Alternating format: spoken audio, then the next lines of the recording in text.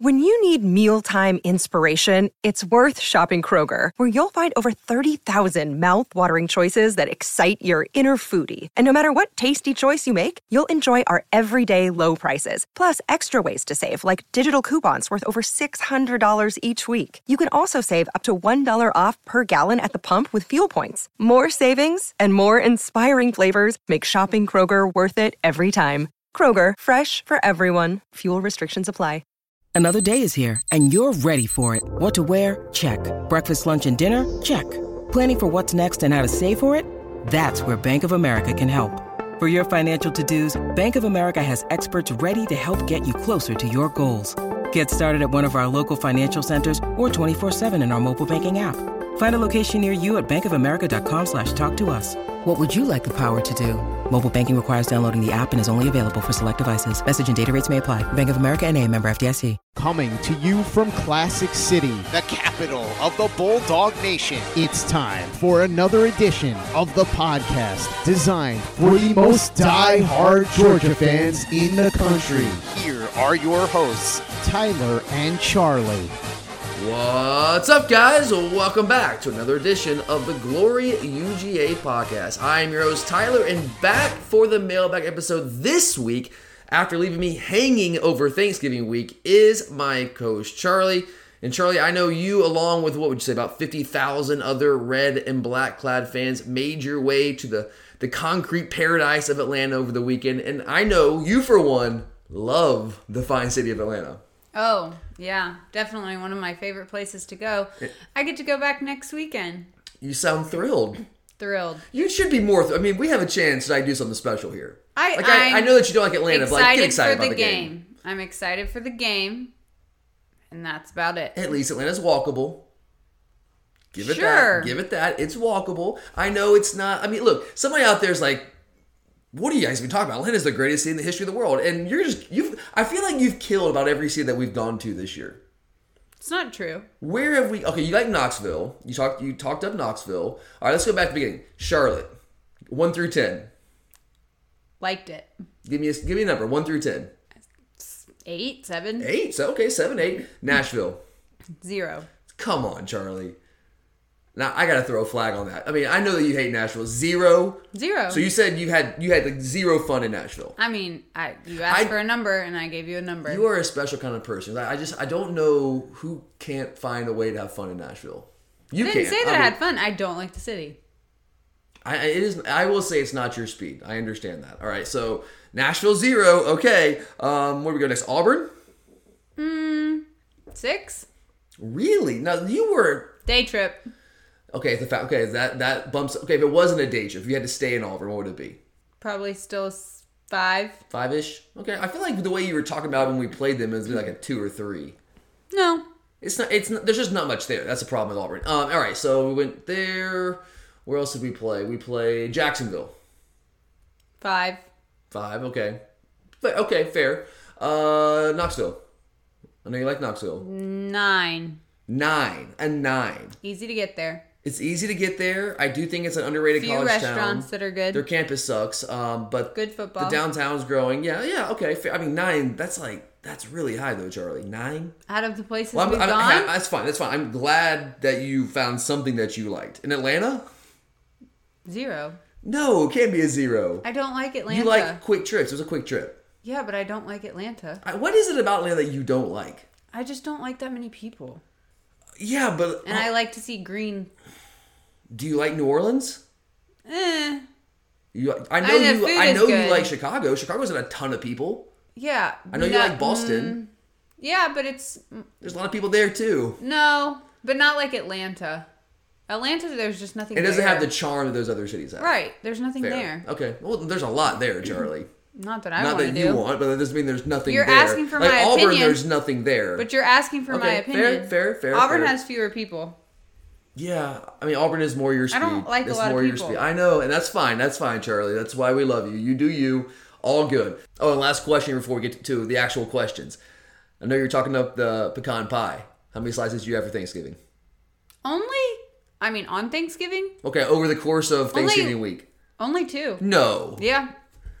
So you were talking that up, and you're limiting yourself to 2 slices? I didn't bring any home. Was it because you didn't have any room left? No. I just didn't bring any home. That's strange. I know. I thought you were going to eat an entire pie. I mean, I would have, but that would have been rude. You can go buy your own? Make your own? I mean, I would like to, but my brain won't let me. Yeah, brains, they suck. Yeah. Sometimes. I don't know. I have that same curse. That's why my mom makes these things she calls magic bars. I don't even know how to describe them. I think I've actually made them. Have you had a magic bar? You know what I'm talking about? I don't know. Okay, so magic bar, it's like graham crackers, chocolate, coconut. I don't even know how to describe it. But they're delicious. And oh my god, I wanted to eat like the entire pan full of them, but I ate one, and it was the greatest magic bar I've ever eaten in my entire life. Nice, soft, moist, perfect, warm. But my brain won't let me eat another one, Charlie. I just stared at them all day. I just stared and stared and stared. Well, that's sad. I know, but you talk about brains. Brains just sometimes... I just didn't bring any pie home. That was a mistake. And then I didn't buy any at the store because I forgot. Oh, so now the truth comes out. You just forgot. Well, I didn't think about it when I went to the store. I feel after the fact. On Thanksgiving... So I might buy another one before Christmas. Yeah, I feel like you can probably still get one, Charlie. Doesn't Yeah. have to be eaten only on Thanksgiving. Certain things only be eaten on Thanksgiving, but I think pecan pie. No, I think you can have whatever you want. Dressing, people eat I dressing say outside that, Thanksgiving. but then I don't. I mean, some people would. do. I just don't think that's I just don't common. cook. So Yeah, cooking's not for me either. I got time for that. Wish I did. Actually, I don't wish I did. Cooking's not holds no interest for me whatsoever. All right. Anyway, we got lots of get to today. Before we get to our questions, I do quickly want to remind everyone, Charlie, if our listeners out there are thinking about making a trip to Athens, tell them where should they stay. the Normal Town Cottage. Why should they stay at the Normal Town Cottage? Oh, it's a beautiful neighborhood. It's the greatest neighborhood in Cleaner Athens. than a hotel. I mean, no question. It's very nice. Great hosts, take care of all your Don't needs. have to pay for parking. Nope. You can walk to several restaurants, and I think they just opened the Mexican restaurant Agua Linda again. Yeah, if you guys haven't seen on Prince Avenue, if you know what I'm talking about, Agua Linda there, forever, kind of They small. tore it down They and completely rebuilt tore it. it down. Over the summer, I was curious what they were going to do with it, but it looks pretty awesome. It's like Now a they have double-decker. like a roof deck. It's like a rooftop deck kind of Rooftop. thing. Yes. I mean, it hasn't reopened yet. Has it reopened? I think so, yeah. Okay, I need to go check it out because I love their food. Haven't been able to go in about a year because you had COVID and then they tore More the than place. that. I mean, they tore the place entirely down. They had like a little tent. They were kind of serving food sometimes, but you never knew when they were serving food. But it looks fantastic on the outside when you run by it. So yeah, it's right down the street. You can walk there. You can walk to Normal Bar, Old Pal, High Low. I know you like High Low, Charlie. And Flying Biscuit. I ran by there the other morning. It You smells can delicious. walk down there, yeah. You can walk down. It does smell good. Every time I run by there in the morning, it's like that's just torture, man. Like, you know, smell that in the air as you're running. It's like I just want to stop. Sometimes it is delicious, and sometimes it makes you sick. Sometimes it Not depends because on it doesn't smell good. You're just, it just when depends you're on running, what point you just in your don't. run you're in. Yeah. You know what does it for me, Charlie? The smell of fresh mulch. I know it's not this time of You year. like it or you don't like it? It makes me want to vomit. Like I have to like hold the vomit in when when it's springtime and people are putting the fresh mulch out and I run by it. It takes everything I have to hold in the vomit. It's just that nauseating for me. thank I you can't for explain that. it. I can't explain it. It's terrible. So yes, Normal Town Cottage. Make sure to book your stay on Airbnb. You can check them out on Instagram. You can also check out the link that is pinned to our Twitter profile. And Charlie, I know you don't know how to do that, but it's okay. I got it taken care of. No big deal. Okay, great. All right. Well, we got a lot of questions to get to, Charlie. A ton of questions, and these are all. I mean, they're all Alabama focused, right? I mean, yeah. Clearly, I would all think. eyes are on the SEC championship game and the Alabama Crimson Tide. So, what are we starting with? Our first question is from Keith, and he wants to know, how did Alabama's performance against Auburn on Saturday affect your level of confidence about the Dogs beating Alabama next week? Did you watch that game? I know you watched it, right? Oh, it was a great game. It was an incredible game. I think that might be the most fun I've had watching a game in a long time. There were two really. So you guys know I DVR all these games. So I came back home and I was like social media blackout. People were trying to talk about some of these games in the stands. I was there in Atlanta. I was like, oh my god! Like I look like the biggest weirdo on earth, Charlie. I had like my fingers in my ears, like humming to myself because I don't want to hear what people are saying. Because I want to watch these games. So I got home. I watched the Michigan Ohio State game and then followed that up with Bama and Auburn. Obviously, two fantastic games. Did you watch the Michigan Ohio State game? Did you take my advice? Actually, Yeah, I DVR? enjoyed watching. They were both fantastic games. Right.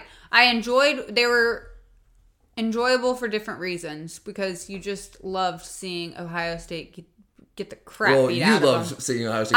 I really enjoyed it. And then Alabama, that was just like on the edge of your seat. Like, what is going to happen? And it was truly like, I don't know about you, but for me sitting there watching, it was like, is this happening? Like, it's like 10 minutes ago in the fourth quarter, Alabama has 0 points on the board. Like, I picked Auburn to cover the 19.5. I did not see Auburn holding Bama scoreless through 3 quarters of play. Yep. I'm sitting there watching, like, what is happening right now? Yeah. It was enjoyable because I enjoy watching Georgia play this season because we've been winning There's so no stress dominantly. at all. There's no drama this season. Like, I was, like, yawning. But I actually the second quarter. enjoyed watching that game because it didn't involve Georgia, and it was just extremely entertaining. It was just fun. There's a lot of the stakes. I mean, all of it involved. We talked about this last week. That's why we had the Hate Week extravaganza on our picks episode. Because Hate Week is incredible. These rivalries, this is why college football is the greatest thing ever. And the NFL cannot touch it. I don't care what people say. NFL cannot touch college football. Simple. No big deal. All right, so this was a great game. Did it improve your confidence level heading into Saturday? No.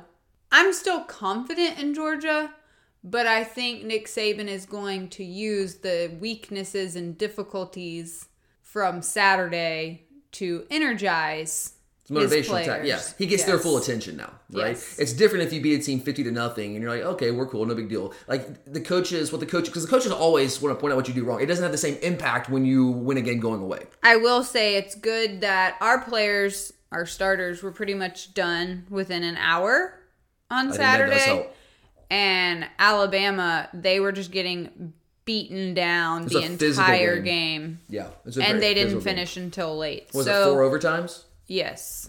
A little extra recovery for our guys, and they didn't have to exert as much energy. And we also get to drive to Atlanta.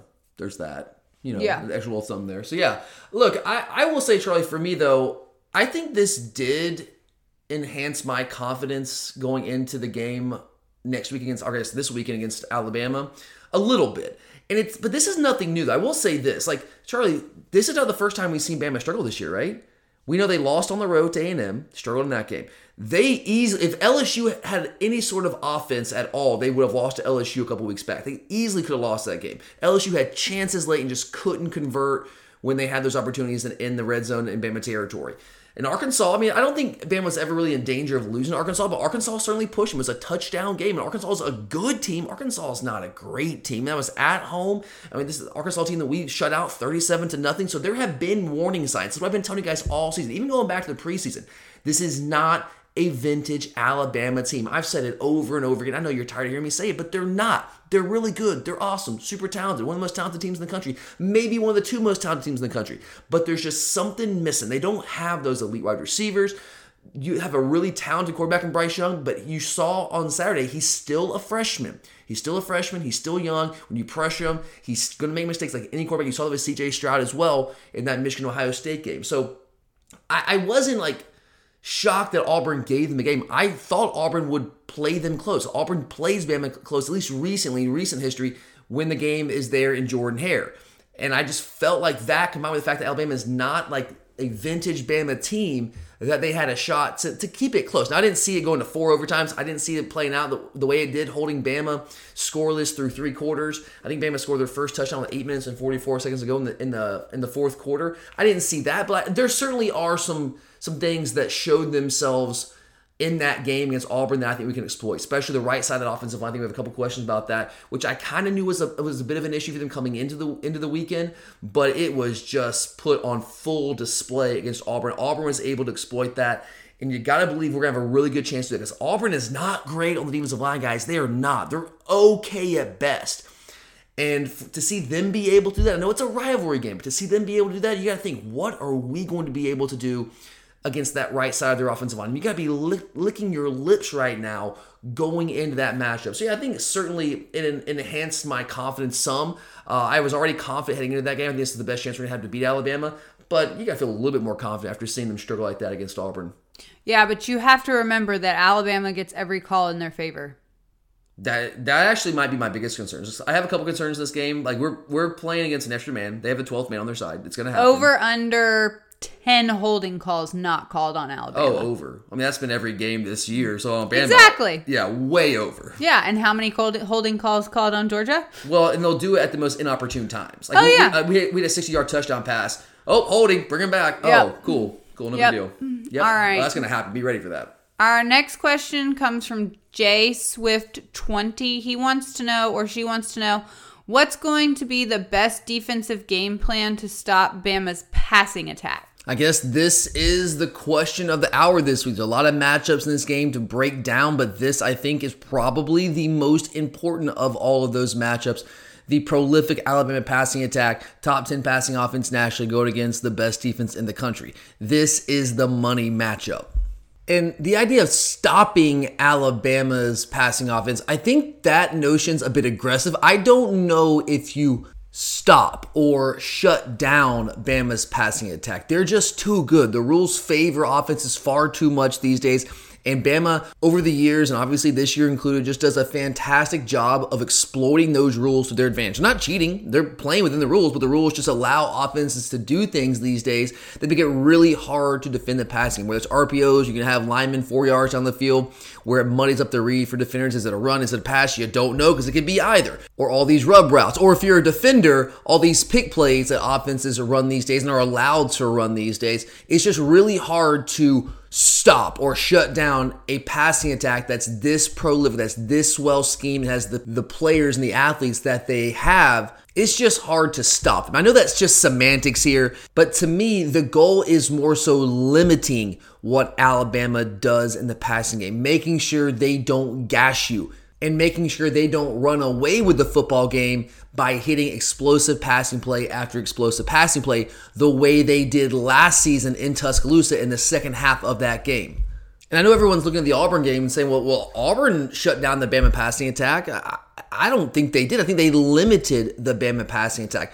At the end of the day, Bryce Young still threw for 317 yards. Yeah, he was under 50% completion percentage, 25-51, 317, 6.2 yards per attempt, 2 touchdowns, 1 pick. They didn't shut them down completely. Bama was still able to do enough in the passing game to win the game, but they limited the Bama passing attack. That is the goal going in this game. I mean, I guess the goal is to shut them down. I just don't know if that's realistic in this day and age. To me, the more realistic goal is to limit them enough to where they don't run away with the game with explosive passing plays. So to get to the actual question, how do we do that? And I think the obvious answer here is to get pressure. If you watched the Iron Bowl, which I know all of you listening did, you saw how the Auburn defensive front was able to make life a living hell for Bryce Young back there in the pocket. That's what we have to be able to do. But even more so now, let's take another step here. It's not only pressuring him. Obviously, you know, any quarterback that's back there, whether it's C.J. Stroud, because Michigan did the same thing to him, or Bryce Young at Alabama, you want to make life uncomfortable for these quarterbacks. You don't let them just sit back there and pick you apart. Obviously, that's football 101. But even more than that, the key here is being able to pressure Bryce Young with a 4-man rush. And this is what we have done with great success all season long. If that trend continues in this game against Alabama, then I think Alabama's having a really hard time winning this football game, especially if you see how their passing game just really wasn't operating at full capacity when they were getting pressured in the Iron Bowl last week. Now, obviously, Jameson Williams not being in that game for the majority of the game had a lot to do with that, of course. But the fact is, even if Jameson Williams was in the game, and when he was in the game, the passing game was not clicking because there was too much pressure that Bryce Young was having to deal with. But the reason that it's important to be able to create pressure with a 4-man rush, and this is something that's important in every single game. This is not unique to playing Alabama. It's important in every single game. But when you play a team like Alabama, who can carve you up and just devastate you with explosive passing plays, if you bring too many guys and you leave your defenders out there in man coverage against these explosive receivers, it just takes on even more of a premium. And look, guys, I understand. If you watch the Iron Bowl, Auburn did bring more than 4 quite a few times against Alabama. They had success with it. They also got hurt with it at times as well. And we've talked about it all season long. Have we really been tested in the back end? I still don't think we've been tested to a significant degree. I think obviously Tennessee tested us in a way that we haven't been tested all year long by trying to push the ball vertically down the field. They had a couple explosive plays, but not enough, obviously, to really challenge us in that game. So I don't want to say that we haven't been challenged at all. We faced some decent passing offenses, but nothing to the level of this Alabama offense, and nothing to the level of receivers like John Mechie and Jameson Williams, even though I don't think these guys are the caliber of Devontae Smith and Jalen Waddle and Jerry Jeudy and Henry Ruggs. I've made that clear all year long. I do not believe they are those guys. But let's be real. I mean, this is the best group of receivers that we have faced all year, and their offense is more equipped to hurt us with explosive passing plays than any offense that we've faced at this point. So it is going to be a different challenge for our secondary, our cornerbacks especially.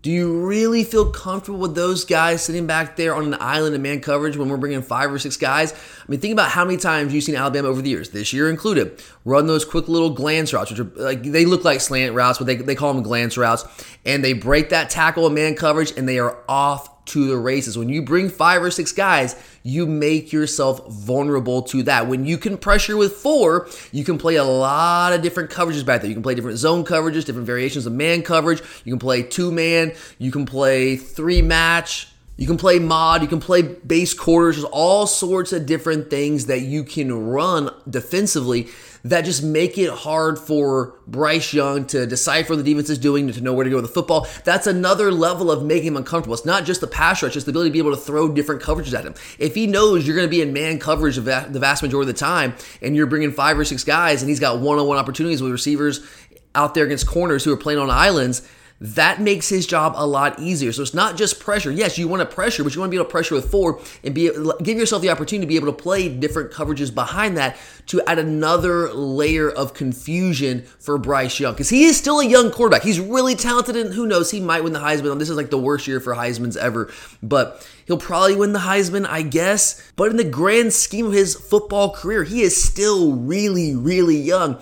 And he's played some good defenses. A&M's good defensively. He hasn't played a defense like this. And so we want to give him as much to think about and put as much stress on him as humanly possible. And I think the best way to do that is to try to pressure with 4 guys. And we've done this, again, all year long. We do a fantastic job of using simulated pressure where we're really usually only bringing 4. We rarely bring more than 4. But the quarterback, the offense, they have no idea which 4 are coming and where that pressure is going to be coming from. Is it going to be the base 4 down lineman? Is it going to be an inside linebacker? Is it going to be an outside linebacker? Is it going to be the star? Is it going to be a corner? Is it a safety coming? They don't know where these guys are coming from because we have so much position versatility and so much athleticism on our defense. So I think that's the key to stopping, or let me correct myself here, to limiting, maybe slowing down this Alabama passing attack. I would also quickly throw this in there as well.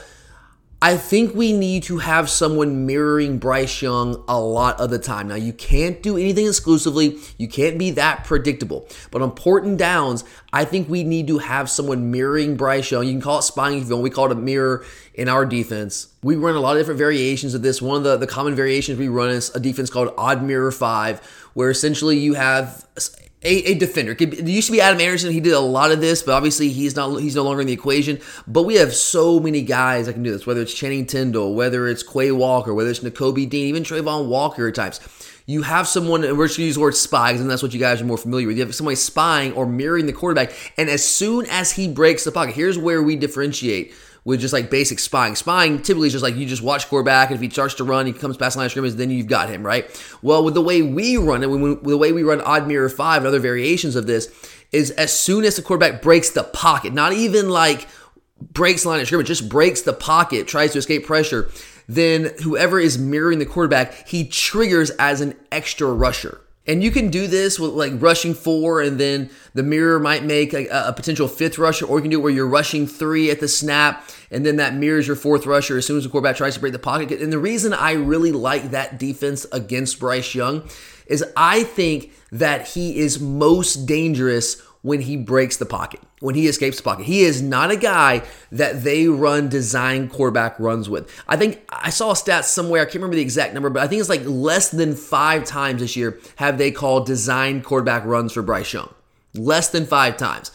But he still makes plays with his legs. It's all scramble stuff, guys. He is very adept at breaking the pocket, extending the play. He's very slippery back there. He's very elusive. And he does a really good job of keeping his eyes downfield and being able to make plays off of that scramble drill. Because that's where defenses break down the most. When the quarterback starts to scramble, it really is just a scramble drill. Receivers just start, they kind of cut off whatever route they're in. They just run to open space. They run to open grass and just play backyard football and try to get open. So everything just kind of breaks down. And that is where he is most dangerous, in my opinion. How do you take that away? I think you have to mirror him and take that part of his game away. All right, our next question comes from, and I like this, I love this handle, Mr. Tomato Head 49. Love it. Are there any offensive matchups that we can exploit against Bama besides our tight end? Well, the first one that comes to mind for me is their safety Jordan Battle against any of our skill players, whether it's tight ends, running backs. Jordan Battle in coverage against anyone on our team, any of our skill players, that is advantage Georgia. Now, he's pretty good against the run, but he is not to the level of some of the other Bama safeties that we've seen in years past. He is a liability for them in coverage. I've been saying that for weeks. I'll say it again all week long. And he's going to have to cover somebody. If they're going to play man coverage, which is what Saban traditionally likes to do a lot of. I know Pete Golding is their DC now, but Saban, with some of the issues they had early in the season, he's really, I don't want to say taking control, but he's become more involved in the Alabama defense as the season's gone on. They still run a bunch of man coverage. And we have a bunch of guys that can hurt you in the pass game. I know we don't have that one dude. I mean, maybe you can say Brock Bowers, but whether it's Jermaine Burton, Brock Bowers, A.D. Mitchell, George Pickens now back in the equation. We have another question about him later on, I believe. Darnell Washington, Kearis Jackson now back healthy. Looks like he's going to be okay with the rib injury. Looks like he's going to practice on Monday. Hopefully he'll be fine there. He's really coming along. Ladd McConkey, Marcus Rosemy-Jackson. Thinking about the running backs in space, whether it's James Cook, Kenny McIntosh. We have a plethora of weapons at our disposal, and he's going to be matched up on one of them. I don't care who it is.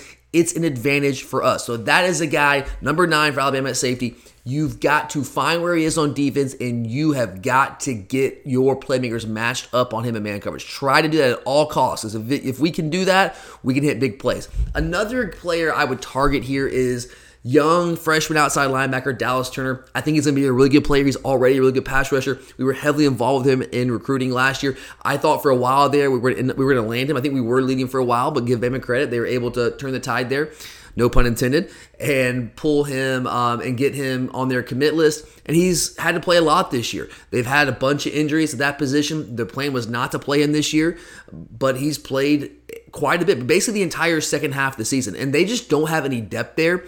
They don't rotate much at all. So it's Will Anderson on one side, Dallas Turner on the other. Dallas Turner, I mean, he's listed like 6'4", 245, but he's a very, very thin 245. That guy is light in the britches, really athletic, really good pass rush ability. But I don't want to say he's a liability against the run, but he certainly is not as strong against the run, anchoring against the run, closing against the run as he is rushing the passer. He's the guy that I would run at in this game. This Alabama rush defense is very good. They're not quite as good as we are stopping the run, but they're a top 5 caliber rush defense nationally. They're very good. We're going to have trouble trying to run the football consistently early in this game. Where I think we can have more success doing that is on the edges off tackle right at Dallas Turner. The problem with that, though, is Will Anderson on the other side is so good chasing from the backside. He's so long, he's athletic, and he just plays with such an exceptionally high motor. You got to give the guy credit. He plays as hard as anyone out there, that he's fantastic at chasing from the backside, even if you're running away from him, which is why I think it's going to be extra important. I've been talking about this for a couple of weeks now. I think it'll be extra important in this game to incorporate more quarterback run game, especially simple, even like seriously guys, something as simple as zone reads where you just give Will Anderson on the backside something to think about. Just slow down his pursuit, chase him in the backside ever so slightly, enough for our guys to be able to have that space to find the hole and fit through that hole before he closes on it. So I think Jordan Battle and coverage against anyone is a good matchup for us, and I would like to run at Dallas Turner. There's 2 guys that I've identified as, I don't want to say weak points, but certainly vulnerabilities in this Alabama defense. All right, next, Dalton asks, is Alabama's offensive line the biggest weakness on the team? He said he feels like our guys are going to feast on their right side especially, which I definitely noticed on Saturday for sure. I mean, it was consistent. It was down in and down out for the Alabama offense. They simply could not protect Bryce Young, and it was primarily coming from the right side of that offensive line. So yeah, Dalton, I think you are spot on with that assessment. The fact is, as I've been saying all year, this is not a vintage Alabama team. They're still really good. They're still better than just about everyone else in the country. But the offensive line, the right side of the offensive line is case in point. Damian George would be really good if he started for Arkansas. if he started for Mississippi State, something like that, but he's not an Alabama caliber right tackle. Emil Ekiyor, Christian Dalcourt, etc., they aren't up to the standard of Alabama offensive linemen.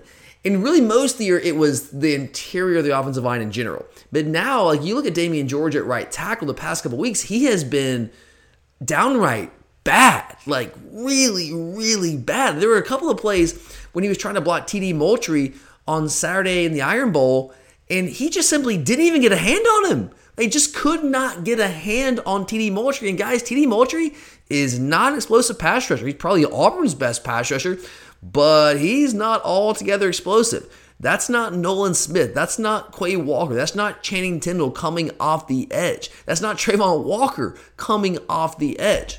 So yes, again, I do think you're correct. The Alabama offensive line, the right side in particular of their offensive line, is the biggest weakness on this Alabama team. But I think there's some other areas that are just not up to the traditional Alabama standard.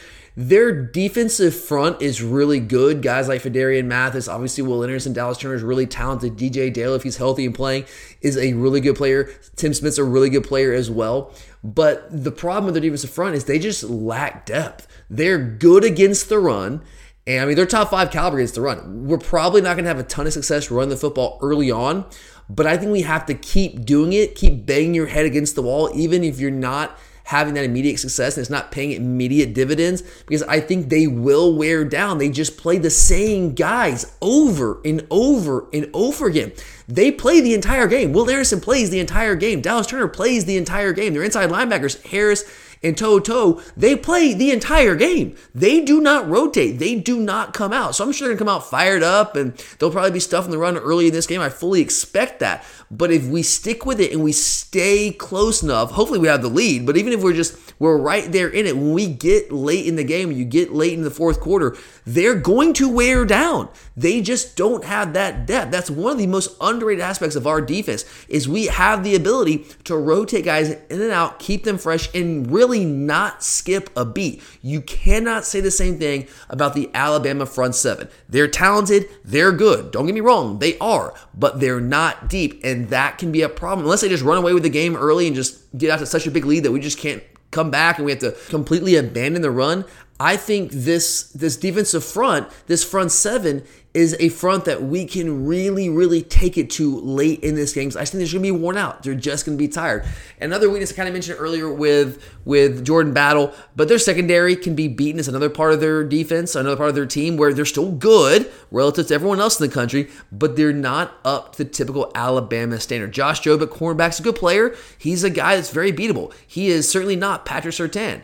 Jordan Battle, mentioned him, Jalen Armour-Davis, the other cornerback. These are players that we can have success against, especially if we can get mashed up in man coverage. I like our receivers. I know we don't throw the ball a ton. I think we have really good receivers. I think we have really good tight ends. We have weapons. We have running backs that can be pass catchers out of the backfield. We can create matchup advantages against these guys, and I think we can win those battles. Our frequent listener, Cliff, says that Will Anderson poses a problem for any offensive line. So what schematically, as far as X's and O's, can Monken put in place to counter the pass rush from Alabama's elite pass rusher? Another great question, Cliff. We know you always bring the heat, my man. Yeah, this is a tough one, man. Will Anderson is as good of a defender as there is in the country. Obviously, we love Jordan Davis. He gets my Heisman vote, but Will Anderson is right there as well, along with Aiden Hutchinson. Honestly, like with the Heisman this year, why can't it just be an all-defensive Heisman? Like, do we really think that C.J. Stroud and Bryce Young are better than Will Anderson and Jordan Davis and Aiden Hutchinson in Michigan? Like, do we really think that? I mean, people with brains who actually understand football, do we really think that? Because I don't, but we know that's not going to happen, but it should be, because those are probably, I mean, I'm not sure they're the 3 best players in the country, but they got to be up there, but that's besides the point. Will Anderson, though, is a really, really talented player who plays exceptionally hard, an incredibly high motor. He is the total package. He can rush the passer, he plays the run, he chases backside, he takes on blocks, he does whatever they need him to do, and he does it all exceptionally well. He is an outstanding football player. He is the definition of a game wrecker from the outside linebacker position. He is fantastic. And he's another guy, kind of like with the Alabama passing attack. Do you really stop Will Anderson? Do you completely shut him down? No, I don't think you can. I think what you have to do is limit the impact that he is allowed and able to have on this football game. You basically have to take him out of the game. We're not going to consistently be able to beat Will Anderson one-on-one. That's not going to happen. You got to find ways to neutralize what he does well. And it's tough because what he does well is basically everything he's asked to do, whether it's rushing the passer, whether it's playing the run, whether it's taking on blockers. It doesn't matter. The guy does it all extraordinarily well. So there's a couple things that I would do if I'm Todd Monken to kind of take him out of the game to a degree, I guess, or at least limit the impact that we allow him to have in the game. And this is where I'll come back to the quarterback run game. I've been on this for a couple weeks, guys. I've been saying for a couple weeks now that if Stetson Bennett is indeed the guy that we are rolling with, which at this point, heading into the SEC Championship game, it's very obvious that is the case. Stetson Bennett, whether you love it or hate it, is our quarterback one. He's QB1 for the Georgia Bulldogs, and that's not going to change the rest of the season. We'll see what happens next year, but he's the guy. So if that is the case, we need to lean fully into what Stetson Bennett does well. Now, I do think we've done that to a degree throughout the season. Rolling the pocket, running some sprint action, some boot action, play action, that kind of stuff, really limiting the drop back pass game. We've really played the strings to a large degree, but I still think there's another level that we can take that to, especially when it comes to his mobility. We've seen him escape the pocket and make plays with his legs. The touchdown run against Tennessee, that was just Stetson creating. That was Stetson escaping pressure and making something happen, creating a play where there was nothing, where when the play breaks down, he's able to still create a productive play for our offense. Those are things we've seen him do. We haven't seen a ton of design quarterback run, though. We've seen it, once or twice a game maybe, where just to keep the defense honest, we'll run a zone read, he'll pull it, right? Where it's just that one simple constraint play. We do like once, maybe twice a game. A quarterback draw here and there, but really nothing extensive. What we're seeing is maybe 2 or 3 times a game where Stetson is operating with a designed quarterback run. It's a called quarterback run where it's not a scramble. I think we need to increase that fairly significantly. I think Stetson needs to probably run the football like on designed quarterback runs double-digit times against Alabama. I'm saying at least 10 times against Alabama. Because if you think about this, guys, how do you keep a guy like Will Anderson that is as talented and as disruptive as he is, how do you keep him from just wrecking your offense and wrecking your game plan? Well, one way that you can do that is make him the read guy. Make him the guy that you are optioning off of in a zone read. Zone reads are like old news, guys. Like there's so many different ways that you design quarterback runs these days, whether it's bash, quarterback draws that are kind of built in with RPOs. All these different ways you can incorporate the quarterback run game into the equation, quarterback power, all that stuff. Zone read is like old school now, but it can be something that simple that can be effective in neutralizing a player of Will Anderson's caliber. Because if you make him the read guy, you create a situation where he cannot be right. If he crashes on the running back, which he really likes to do, he's very aggressive, crashing on the running back from the back end, then you pull it and you've got yards there. I don't know what it'll be, but you got 5, 6, 7, maybe even 10, 15, 20 yards, depending on what coverage they're in and how we block it up. Those plays will be there. And what that will do, if you do it enough time, you can't just do it once. That's not going to convince him to slow down. That's really not. If you do it 3, 4, 5, 6 times, and you start to create a trend where he really has to think about it, and you're also hurting them when you do that, then that's really going to slow down his pursuit from the back end, and that opens things up, creates a split second longer for your running backs to be able to hit that hole when and if it's there. And that can be the difference in a game like this against a team that's still as talented as Alabama is. I think that's one thing you've got to do against a guy like Will Anderson. You got to make him the read guy. And we already do this a lot. I think another thing that we can do is operate with a lot of 12, maybe even 13 personnel. It was very interesting with George Pickens coming back. We'll talk about this a little bit later on when we get to it. I think there's a question about George. But with Pickens coming back in, more than half, he had 6 snaps, I believe it was, against Georgia Tech. Over half of those were with 13 personnel, where we had 1 running back, 3 tight ends, and 1 receiver. That single receiver was George Pickens. It puts a lot of stress on defenses because George Pickens is probably our number 1 guy, even though he's coming off the injury. If you think about the guys that we have, he's our best guy at winning one-on-one, right? When you go with 13 personnel, Alabama has to, whoever you're playing defensively, whether it's Tech or Alabama this week, they're going to have to respond with heavier run personnel because we will run it down their throats when we have 3 tight ends on the field like that if they do not. If they're out there in a nickel package, we're going to run the football right down their freaking throats. And when they do that and they try to get guys in the box, when they see 13 personnel, they're thinking, oh yeah, ding, ding, ding, Georgia's going to run the football. They get guys in the box. That creates a one-on-one opportunity for whatever single receiver you have out there. If that single receiver is George Pickens is going to win those one-on-one opportunities the vast majority of the time. So that's something that I certainly took notice of playing Georgia Tech. We didn't really utilize it much. We didn't exploit it much, but we showed those looks against Georgia Tech. But I think that's going to be in the game plan this week, and I think 2-3 tight ends on the field is really going to help, again, neutralize, not stop, but slow down, neutralize Will Smith. It just gives you an extra blocker to chip and to help out whatever tackle it is. I don't care who it is. I don't care if it's Broderick Jones, who's played the past couple games. It looks like on Monday that Jamari Salyer is going to give it a go and try to practice. Hopefully he's back and healthy. You need him in a game like this. I don't care if it's Warren McClendon. None of our tackles are going to be able to consistently hold up one-on-one with Will Anderson. They're just not. Really, there's very few, if any, tackles in the country that are going to be able to do that. It's not a slide against our guys. He's just incredibly difficult to block one-on-one. The guy's a freaking monster. He's a beast. So if you chip him, if you give him a little help with those extra tight ends, and you still have the ability to hurt teams with the passing game with a guy like George Pickens out there, that's another way that I think you can neutralize, again, not stop, but neutralize, at least limit the impact a guy like Will Anderson is going to be able to have on this game on Saturday. All right. Garrett asked, who gets more playing time against a suspect Alabama offensive line, Jalen Carter or Devontae Wyatt? Yeah, it's a good question. It's tough to say. If you look at their snap totals throughout the entire year, they basically play about the same number of snaps. So Devontae Wyatt has a couple more snaps than Carter. Yeah, Devontae Wyatt's got 304 snaps on the year, Jalen Carter 290. But those guys, they're interchangeable. Devontae Wyatt has been the starter pretty much all year long, and he's played an extraordinarily high level. He was a really underrated player for us last year.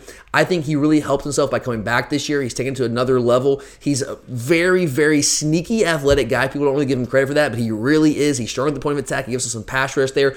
Carter, I think you can make the argument, is the best player on our entire team. I've said that a couple times this year going back to the preseason. I think you can really, really make that argument. I know he's still young, but this guy from a talent standpoint is as talented a player as we have on our entire roster. So I think it's going to be about the same as it's been all year. I think we're going to rotate those guys, keep them fresh. I expect Wyatt to probably play a couple more snaps than Carter, but it'll be very, very close to 50-50 because both those guys give us a ton, whether it's defending the run, whether it's rushing the passer. They've both just shown the ability to be consistently disruptive players at that 3-tech position in the interior of that defensive line. So I think they'll both play a lot in this game, and I fully expect them to have a big impact in this game. Landon wants to know if George Pickens will play against Bama. I know everybody was very excited when George came in on Saturday. Do you think he'll get any playing time this weekend? I think he's going to play. Don't you, Charlie? He played against Georgia Tech. You got to think he's going to play in this game. Or do you shorten up your rotation? That's totally different, though. Yeah. Playing Tech versus playing Bama. Yeah, when you're up 28 whatever points, and then you can just throw a little 5-yard pass and open the second half. Well, but even the level of competition. Yeah. There's less of a risk of him getting hurt. But I think if he's cleared, at Tech than Bama. Yeah, but I think if he's cleared, you don't worry about is he going to get hurt. I think it's more about incorporating him back into the system and just getting his feet wet. And right now, he's just there's got to be a rust factor there. It was nice to see him get out there a couple snaps against Tech, but the fact was there was just no need to really go out there and use him extensively in that game. I would have liked to personally have seen him play more than 6 snaps, but I think there was a dual purpose in that. And the more I think about it, initially after the game, I was like, well, he's just probably not going to make that big of an impact in the SEC championship game. But the more I think about it, going back and rewatching the game against Tech, I'm starting to think he might play more than I initially thought. I think, and this is just me speculating, I don't know this, but where my mind is right now on this is pretty simple. You're right, Charlie. Maybe it's, he's just coming off the ACL injury. Obviously, it's been 8 months, but he's just recently gotten cleared. Why even risk it, him playing 20, 30 snaps in this game against Tech when there's absolutely no need for him to be able to do that? It's just nice to get him out there, get him back in the swing of things, and also show Bama, oh yeah, hey, remember this guy? Yeah, he's back, and he's going to be able to play. And that's one more thing, one more player that they have to prepare for. And I also think it was a way for us to put some new things on film, again, to make Bama prepare for it. The more they have to prepare for that, the less time that they have to prepare for other things that we do. And I mean, look, there's only a 20-hour rule, right? They have 20 hours to work. It's not the NFL where this is their job and they have unlimited time to prepare for this game. They only have 20 hours. So there's only so much that you can prepare for, and throwing more at them, things they hadn't seen on tape all year, is just one more thing they have to think about. And I think also, again, I'm going to go back to what I talked about earlier. More than half of his 6 snaps, I know it's a very small sample size, but more than half of his 6 snaps were out of 13 personnel. We run a ton of 12 personnel. We don't run like an abundance of 13 personnel. We really don't. So to me, it's like, is it truly just coincidental that about half the snaps that Pickens played against Tech, more than half the snaps, were out of 13 personnel, which is not something that we run a ton of? To me, that can't be coincidental. I think we wanted to show Bama, hey, we can run with this personnel grouping out here, and here's what we're going to do when we had this personnel group out there. And then just showing that and have them prepare for one thing, and then we do different things off of that they have not seen once we get to the SEC Championship game on Saturday. So again, 13 personnel, 1 running back, 3 tight ends. You have Bowers, Fitzpatrick, and Darnell Washington. You got George Pickens as your single receiver. Just to reiterate this, what that does is it forces defenses to have to respond with heavy personnel. When they see 13 personnel, that's a flashing red light that George is going to run the football. Heavy run tendencies there. So you bring in big rush defenders and you bring guys in the box, and you're probably going to go with man coverage out there against a single receiver. If that single receiver happens to be George Pickens, that's a very different thing, that single receiver being Marcus Rosemy, Jack Saint, or even Ladd McConkey. Those guys are good players, but they're not George Pickens. George Pickens is a guy that can win those 50-50 balls at a rate the other guys simply cannot. So it's very, very intriguing to see what we might be doing with that personnel grouping on Saturday. To me, it cannot be coincidental that 50+% of the snaps that George played. Again, small sample size, but it can't be coincidental that those snaps were 13 personnel, which we haven't run a ton of all year long.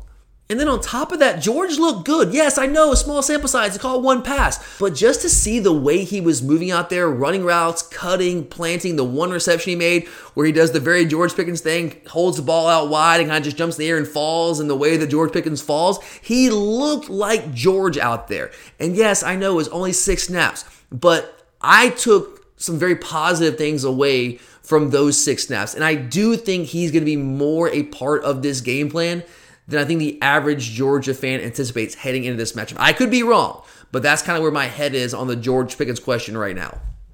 Okay, Joey wants to know who the worst matchup will be for Georgia based off of the remaining playoff contenders. So who's the biggest challenge?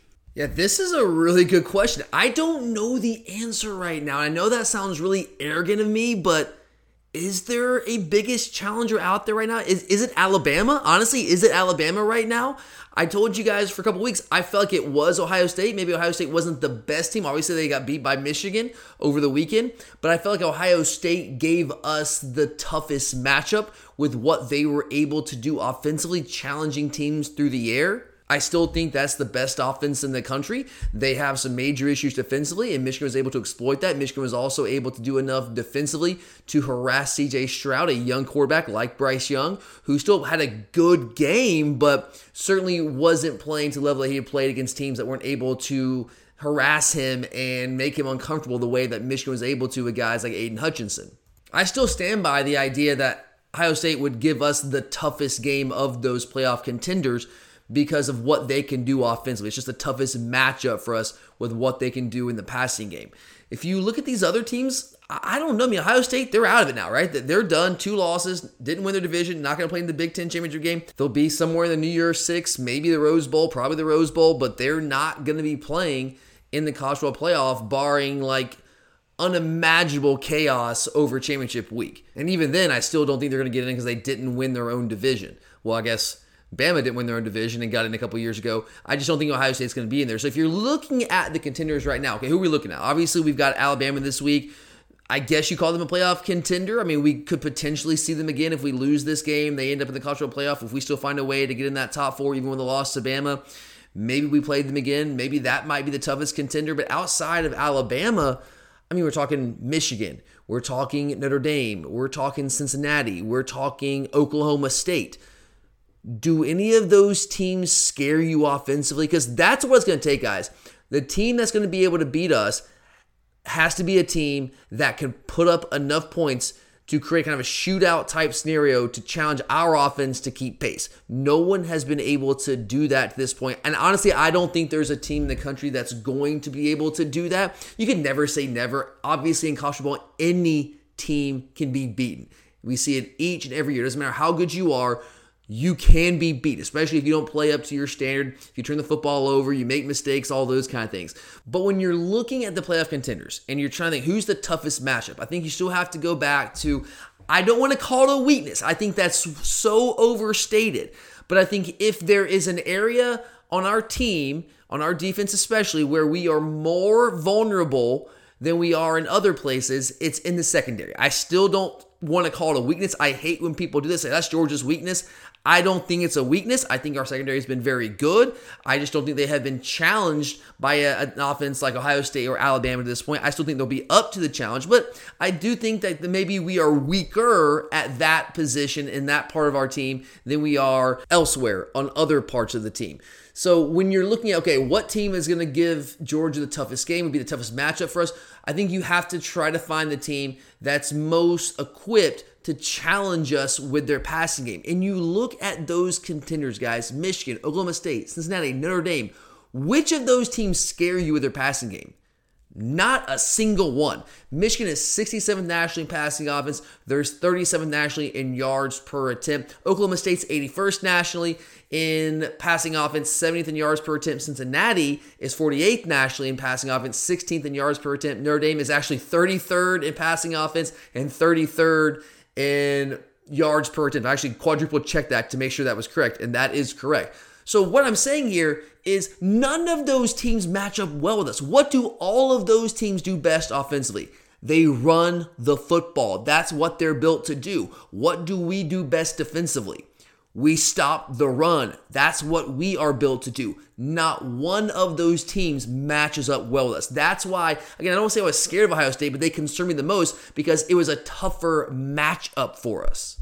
And football is a game of matchups. Honestly, guys, I've said all along, I don't think this is a vintage Alabama team. I will stand by that. But I do think they are a tougher matchup for us with what they're able to do offensively in the passing game than any of those other playoff contenders. I'm not saying Alabama is better than Michigan. I'm not saying they're better than Oklahoma State or Cincy or Notre Dame. I think they are better than Oklahoma State and Cincy and Notre Dame. I think Michigan is probably better than Alabama right now. I can go there and say that now after what they were able to do to Ohio State. But matchup-wise, I honestly think this game, the SEC Championship, is going to be our toughest matchup of any of those potential contenders. We could potentially lose the SEC Championship game and hopefully still find our way in. I think we're in a good position. Let's say we find our way in as the 4 seed if we lose to Alabama. The toughest matchup we would have, again, is if we had a rematch with Alabama. I like our chances in a rematch scenario if we were to lose on Saturday, which I don't think that we're going to, but it's certainly possible. Alabama's good enough to beat us. But those other teams, not one of them scares me. Honestly, I'm not concerned about any of those teams. And I know that makes me sound like an arrogant Georgia fan, that all of our rivals would want to roll their eyes at and mock and make fun of it. And that's not normally who I am. And I'm not trying to be arrogant. I'm really not. I'm just trying to be straightforward and honest with you guys. None of those teams, when Ohio State was essentially knocked out for all practical purposes, not one of these other potential playoff teams scares me. They don't concern me. I think we match up incredibly well. Bama is the one that I think is the toughest matchup and I'm most concerned about, but I still think we're better than them. We just have to go out and play our game. If we play our game and don't give the game away, stupid penalties, turnovers, all that kind of thing, then we should win this football game. And I think you can say that that's the case with every one of these potential playoff contenders. If it's not Alabama, if I have to pick one of those other ones, I guess I would say Michigan, because I think Michigan is just the best team out of all those other teams. I think Michigan's better than Oklahoma State. I think they're better than Cincinnati. I think they're better than Notre Dame. Again, I don't think they match up well with us. I think we would beat Michigan pretty comfortably, but I think they're the best of those other contenders. So I guess I would go with Michigan after Alabama. All right, G wants to know, with all the wide receivers basically healthy for the first time, what does the rotation look like in the SEC Championship game and the playoffs?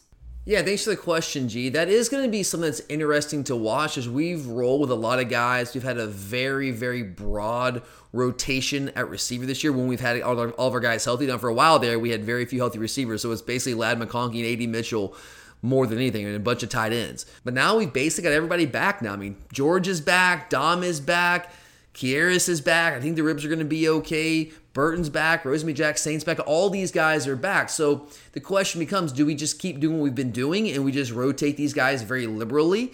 Or do we go with a core group of 3, 4, 5 guys that we roll with, and you really shorten that rotation? It's kind of like when you get into conference play in college basketball, like during the non-conference section of your regular season. I mean, you're playing 10, 11 guys. I mean, your bench goes deep. You play all these guys. But when you get into conference play, when you get to the tournament time, you really shorten that bench up to maybe 7 or 8 guys. Some teams, it's like 6 guys. And I think there's a chance that we see that as we enter the postseason here, when the competition is obviously going to tick up once we hit the field on Saturday against Alabama and heading into, hopefully, the college football playoff. I still think we're going to rotate quite a bit. I mean, here's the guys I think are definitely going to play. A.D. Mitchell is absolutely going to play. Jermaine Burton, 100% is going to play a lot. Rosemy-Jacksaint is going to play a good bit. Ladd McConkey, you got to have him on the field at times. Now, his playing time has been cut into with some of these guys to come back, but Ladd's a playmaker. Ladd will be on the field. He'll be in the rotation. Kieris Jackson is really starting to come on.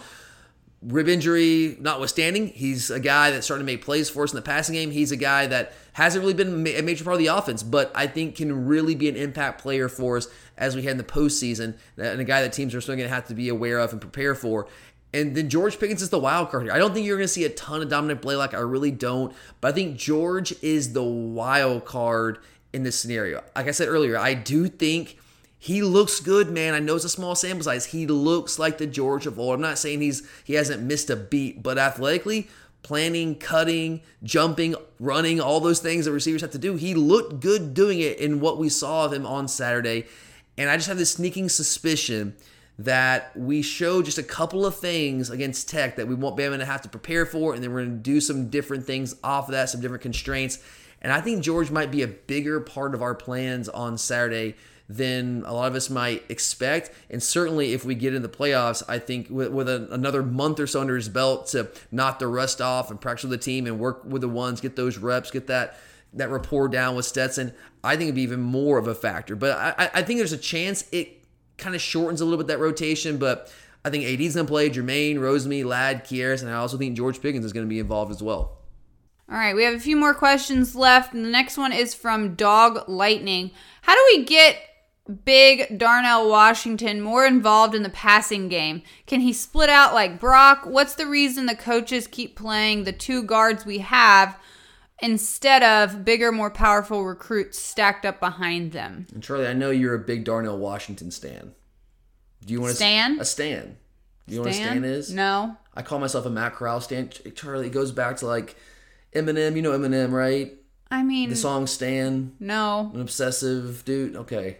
I mean, I probably can sing all right, along, but I don't know what it is. Understand. You are a fan of Darnell Washington, correct? Yeah. You like Darnell Washington. Yeah. Do you want to see him get more involved in the offense? Sure. But who do you take touches away from? Do you take touches away from Brock Bowers right now? It's tough. I would say no. I think we can use Darnell more effectively and more consistently, especially in the red zone. I think he's an untapped weapon in the red zone, and maybe we've just been holding. Maybe we haven't had to use him there. But when you got when you've got Brock Bowers, who is about to potentially set the single season receiving touchdowns record, it's tough to take passes away from him. Maybe take away some from receivers. I don't know. We have so many different weapons. I agree with you. I understand that he's an awesome weapon and we want to find a way to use him. I think we can use him more efficiently and effectively, but it's just tough to take those snaps away from a guy like Brock Bowers. Not even the snaps, but taking the passing, those targets away from a guy like Brock Bowers. But yes, to answer your question, he can split out like Brock. We do it with him. We just don't do it as much as we do with Brock. And also a big part of it is that Darnell is just such a devastating blocker in line. It's hard to pull him out of that position more than we do because that's where his greatest value is right now. When you have a guy like Brock who can also split out wide and do some of those things, maybe in a way I think more athletically than Darnell, it's tough to do those kind of things with him on a more consistent basis. Okay, last question. Jesse wants to know, who do we trust at Star? He says Brini seems to have been in the doghouse ever since Florida, right? Really, I guess that was the point where you really started to see it, and it's just kind of taken off from there. Yeah, and Jesse says Poole has never played meaningful reps, so whoever is there is going to get matched up with Williams or Mechie in the slot. So who will it be?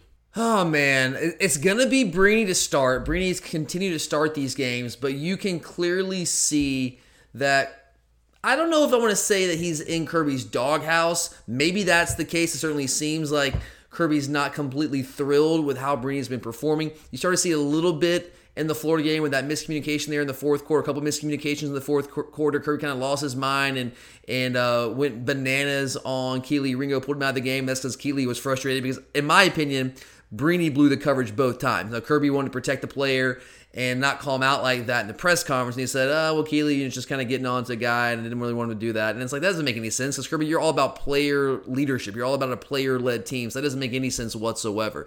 And you saw the Tennessee game, made a couple mistakes in that game, and got pulled out real quick. And we didn't see in the rest of the game. We saw as Chris Smith move up from safety to the star position and insert Dan Jackson at that second safety spot opposite Lewis Cine. I certainly think there's a possibility you see that lineup again to open this game. I actually like that lineup. I think Chris Smith's a really good cover guy, and I like him in the star position there. I think Brini's done some really good things for us. I don't want to kill Latavius Brini. He's been really good for us for large portions of this season. Early in the season, you can go back to the Clemson game in Charlotte, was challenged. He was a guy that offenses had the same questions that I had coming in. Can Brini hold up in coverage against those better receivers? And he answered some of those questions early on in the year, had a big pass breakup in the end zone there in Charlotte in that opening game against Clemson. And he did that a couple other times as well throughout the season. But I do still think there are some limitations with Brini in coverage. I do think Chris Smith is a better cover guy. I think Chris Smith is actually, I don't want to say a better tackler. Brini has shown the ability to be a good tackler. Brini takes bad angles sometimes, out of position at times out there on the perimeter. And Chris Smith does a really good job of also fighting through and getting off blocks. That's one of the things that really frustrated Kirby, especially in that Tennessee game. You think back to that Tennessee game, they were really stretching us horizontally, throwing those screens out there, and Brini was not doing a great job getting out there and getting off those blocks. Insert Chris Smith, all of a sudden, those plays aren't nearly as successful. He's able to fight out those blocks, get through them, and make the play. So I certainly wouldn't be shocked to see that. And tackling is going to be at a premium against Alabama and the receivers. They like to run these quick routes, these glance routes, a lot of times off RPOs. And you're going to play a lot of man coverage to counteract the RPOs. And when they get that man coverage, if they break that tackle, they're taking it to the house. You've seen it time and time again. So tackling is always important. It takes it on a premium against a team like Alabama with how they structure their offense and the kind of plays they like to run in the passing game. So I actually like Chris Smith there more in this game. The problem with that, though, is that Chris has been hurt. He did not play against Charleston Southern, did not play against Tech. He was out there a little bit last week in practice, I know, but he obviously was not cleared and ready to go by the time the game rolled around. It's Monday night right now when we are recording this, so I don't know yet if he was able to actually get out there and practice. Kirby said he was hopeful he'd be out there practicing, but we don't know for sure. I'm hopeful. I don't know right now. If he practices this week and he's out there to take those reps, I think there's a good chance we might see something like that. I think Dan Jackson's played really well. I know that he's not a big-time recruit. There's some fans out there that do have some concerns about Dan Jackson. I'm not one of them. I think Dan knows what to do. I think Dan is a very underrated athlete. I think he closes really well. He's a good tackler. He plays hard. He plays fast. I think he's pretty good in coverage. He's not elite in coverage, but no safety really is like usually elite in coverage. That's why they're safeties and not cornerbacks. So I feel comfortable with him. Honestly, I feel more comfortable with Dan Jackson and Chris Smith on the field than I do with Chris Smith and Latavius Brini on the field. That's just kind of where I am right now, and I think the coaches might feel the same way. It just kind of depends on Chris Smith's health. I think that's really what it comes down to, because you're right. Whoever is out there, Bill O'Brien is going to get Williams and Mechie matched up in the slot. They did that all the time. I know it was a different offensive coordinator with Sarkisian there last year. They did it all the time with Devontae Smith. Why do you do that? Because typically speaking, your slot DB, your nickelback, what we call our star, is not as good of a cover guy as your outside corners. So you want to get your best receivers matched up with a guy that's not as good of a cover guy. And Brini has made some plays for us. He has. Again, I don't want to kill the guy, but he's probably our worst cover guy out there in our base unit. I mean, I think that's probably the case right now. So if Chris Smith is healthy, I think that's what you roll with. I think you go Chris Smith at star. We've seen him do it already this year, and Dan Jackson at safety. That's kind of how I would approach that. But all right, guys, that does it for today here on the Glory UGA podcast. As always, we appreciate you guys taking time out of your busy schedule. We know there's a lot of things you guys can listen to, a lot of options out there, and we are incredibly grateful and humbled that you guys choose to listen to our podcast each and every week. Thank you very much for that. But we are not done, guys. We're just getting started breaking down the SEC Championship game. We did a lot of talk today. We're going to have our full SEC Championship game preview next up. And we might or might not have a special guest back on the podcast who has not done a preview episode with me all season long. So be on the lookout for that. And of course, Charlie and I will be back to wrap things up this week with our championship edition of our picks of the week. So thanks for listening. For Charlie, I'm Tyler. And as always, go Dogs!